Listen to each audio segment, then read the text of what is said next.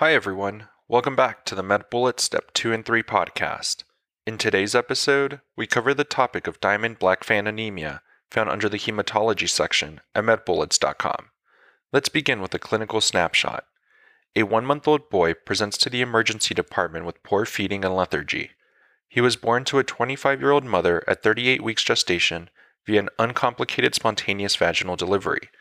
Physical exam is notable for conjunctival pallor, hypertelorism, and triphalangeal thumbs.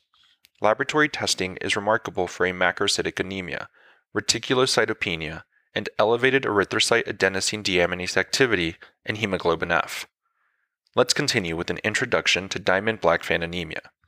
As a general overview, remember that this refers to a congenital impairment in erythrocyte formation that usually presents in infancy, and it results in a pure red cell aplasia, which is an isolated anemia with reticulocytopenia.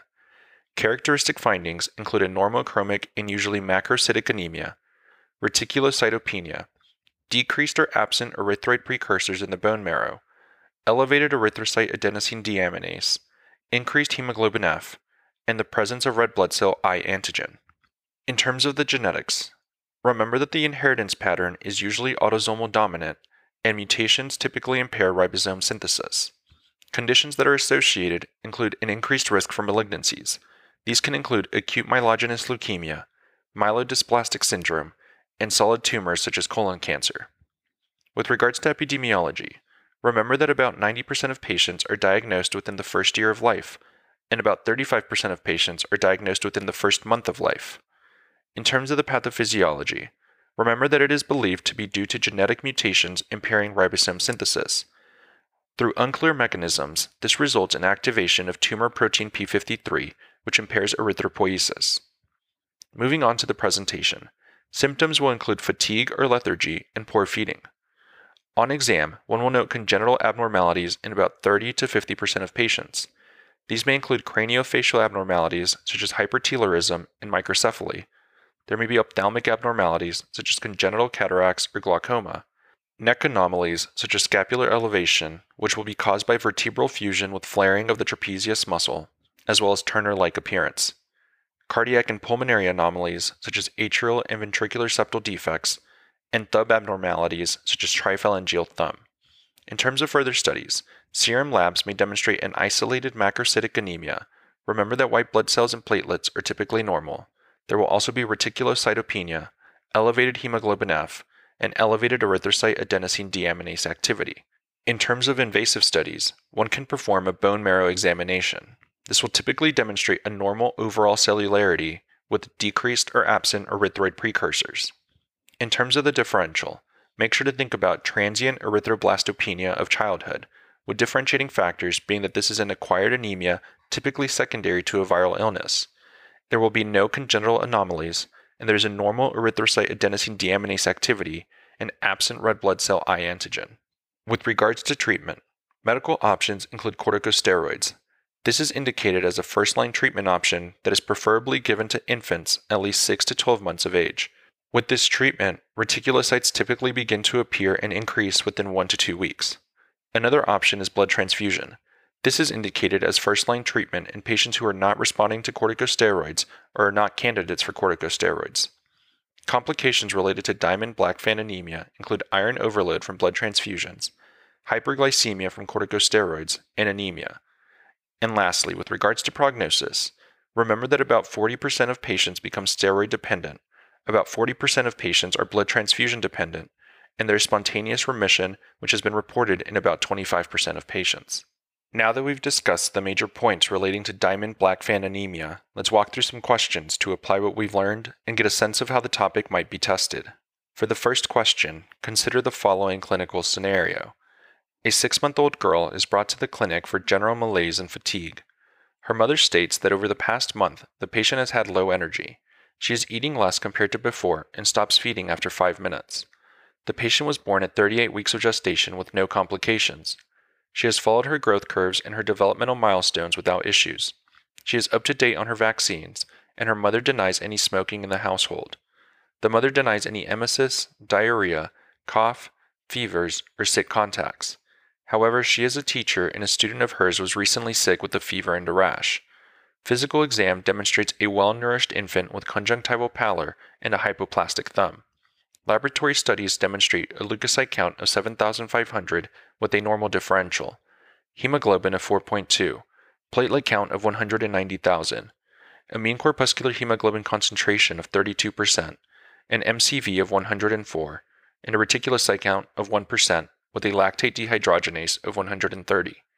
What is the most likely explanation for this patient's findings? And the answer choices are: Choice 1, Diamond-Blackfan anemia; Choice 2, Fanconi anemia; Choice 3, pure red cell aplasia secondary to infection; Choice 4, splenic sequestration crisis; or Choice 5, transient erythroblastopenia of childhood.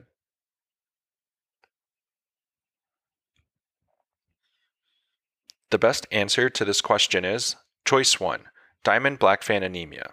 This patient likely has Diamond-Blackfan anemia as demonstrated by her isolated normochromic macrocytic anemia, reticulocytopenia, and congenital malformations such as the hypoplastic thumb. Diamond-Blackfan anemia is a congenital erythroid aplasia that usually presents during infancy.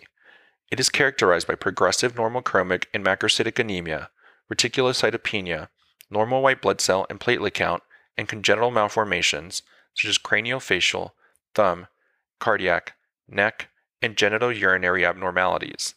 The disease is caused by genetic mutations involved in ribosome synthesis, most commonly ribosomal protein 19. It is associated with a predisposition to cancers such as acute myelogenous leukemia, colon cancer, osteogenic sarcoma, female genital cancers, and myelodysplastic syndrome. Key laboratory findings include macrocytic anemia with an increased mean corpuscular volume with low hemoglobin, low reticulocyte count, and largely unaffected white blood cell and platelet counts. Diagnosis is based on clinical and laboratory criteria, with the onset of anemia at less than 1 year of age, isolated macrocytic anemia, reticulocytopenia, and normal marrow cellularity. Treatment includes steroid therapy, transfusion therapy, and in select cases, hematopoietic cell transplantation. Let's also discuss why the other choices are incorrect. Choice 2. Fanconi anemia is an inherited disorder that results in impaired response to DNA. Congenital anomalies are the most common presenting feature. Classic findings include hyper or hypopigmentation, short stature, thumb abnormalities, and axial skeletal abnormalities. Similar to Diamond-Blackfan anemia, Fanconi anemia is associated with malignancies such as leukemia and solid tumors. However, contrary to the isolated macrocytic anemia seen in Diamond-Blackfan anemia, Fanconi anemia presents with cytopenia. This includes thrombocytopenia, macrocytic, or pancytopenia. In cases when only a single cell line is affected, patients typically present with thrombocytopenia. Choice 3. Pure red blood cell aplasia secondary to infection is often observed transiently following parvovirus B19 infection. In a patient with exposure risks, such as a mother who is a school teacher, this is an important differential diagnosis to keep in mind. The infection results in a temporary cessation of red blood cell production, and in healthy, non-immunocompromised patients, this is usually insignificant. However, in patients who have a hemolytic disease, such as sickle cell disease, this transient process may result in severe anemia.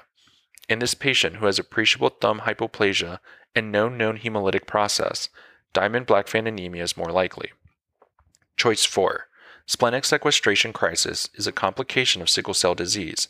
It occurs in individuals whose spleens have not yet become fibrotic. It typically presents with a rapidly enlarging spleen and a drastic drop in hemoglobin levels. Patients have normal to elevated reticulocyte count in response to the anemia. This patient's clinical presentation and reticulocytopenia do not suggest a splenic sequestration crisis. Choice 5. Transient erythroblastopenia of childhood, or TEC, is a temporary red cell aplasia that is self-limited. The etiology is unknown, and it most often occurs in children between the ages of 1 and 4 years.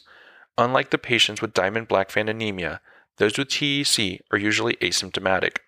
Laboratory findings include mild to moderate anemia with mild neutropenia. TEC can be differentiated from Diamond-Blackfan anemia based on the lack of macrocytosis on laboratory studies and the lack of congenital abnormalities. Finally, a bullet summary. Diamond-Blackfan anemia is a congenital erythroid aplasia that is characterized by macrocytic anemia, reticulocytopenia, and congenital abnormalities such as hypoplastic thumbs. For the second question, consider the following clinical scenario. A 2-month-old boy is brought to the emergency department with poor feeding and lethargy. The patient was born to a 26-year-old mother at 37 weeks gestation via spontaneous vaginal delivery. There were no obstetric complications. The parents deny any fever, cough, foul-smelling urine, nausea, or vomiting. Physical exam is notable for conjunctival pallor and hypertelorism.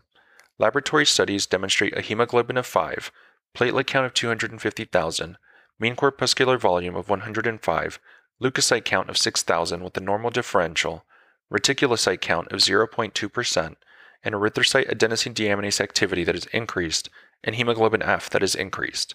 Which of the following is the most likely diagnosis? And the answer choices are: Choice 1, aplastic anemia. Choice 2, beta thalassemia major. Choice 3, Diamond-Blackfan anemia. Choice 4, Fanconi anemia. Or Choice 5, transient erythroblastopenia of childhood.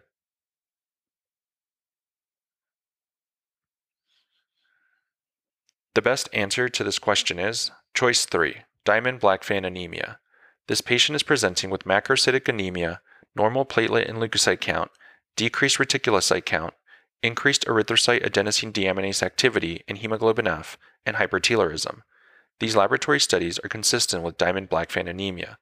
Diamond-Blackfan anemia is a congenital pure red cell aplasia which demonstrates decreased red blood cell production without affecting other cell lines that typically presents during infancy.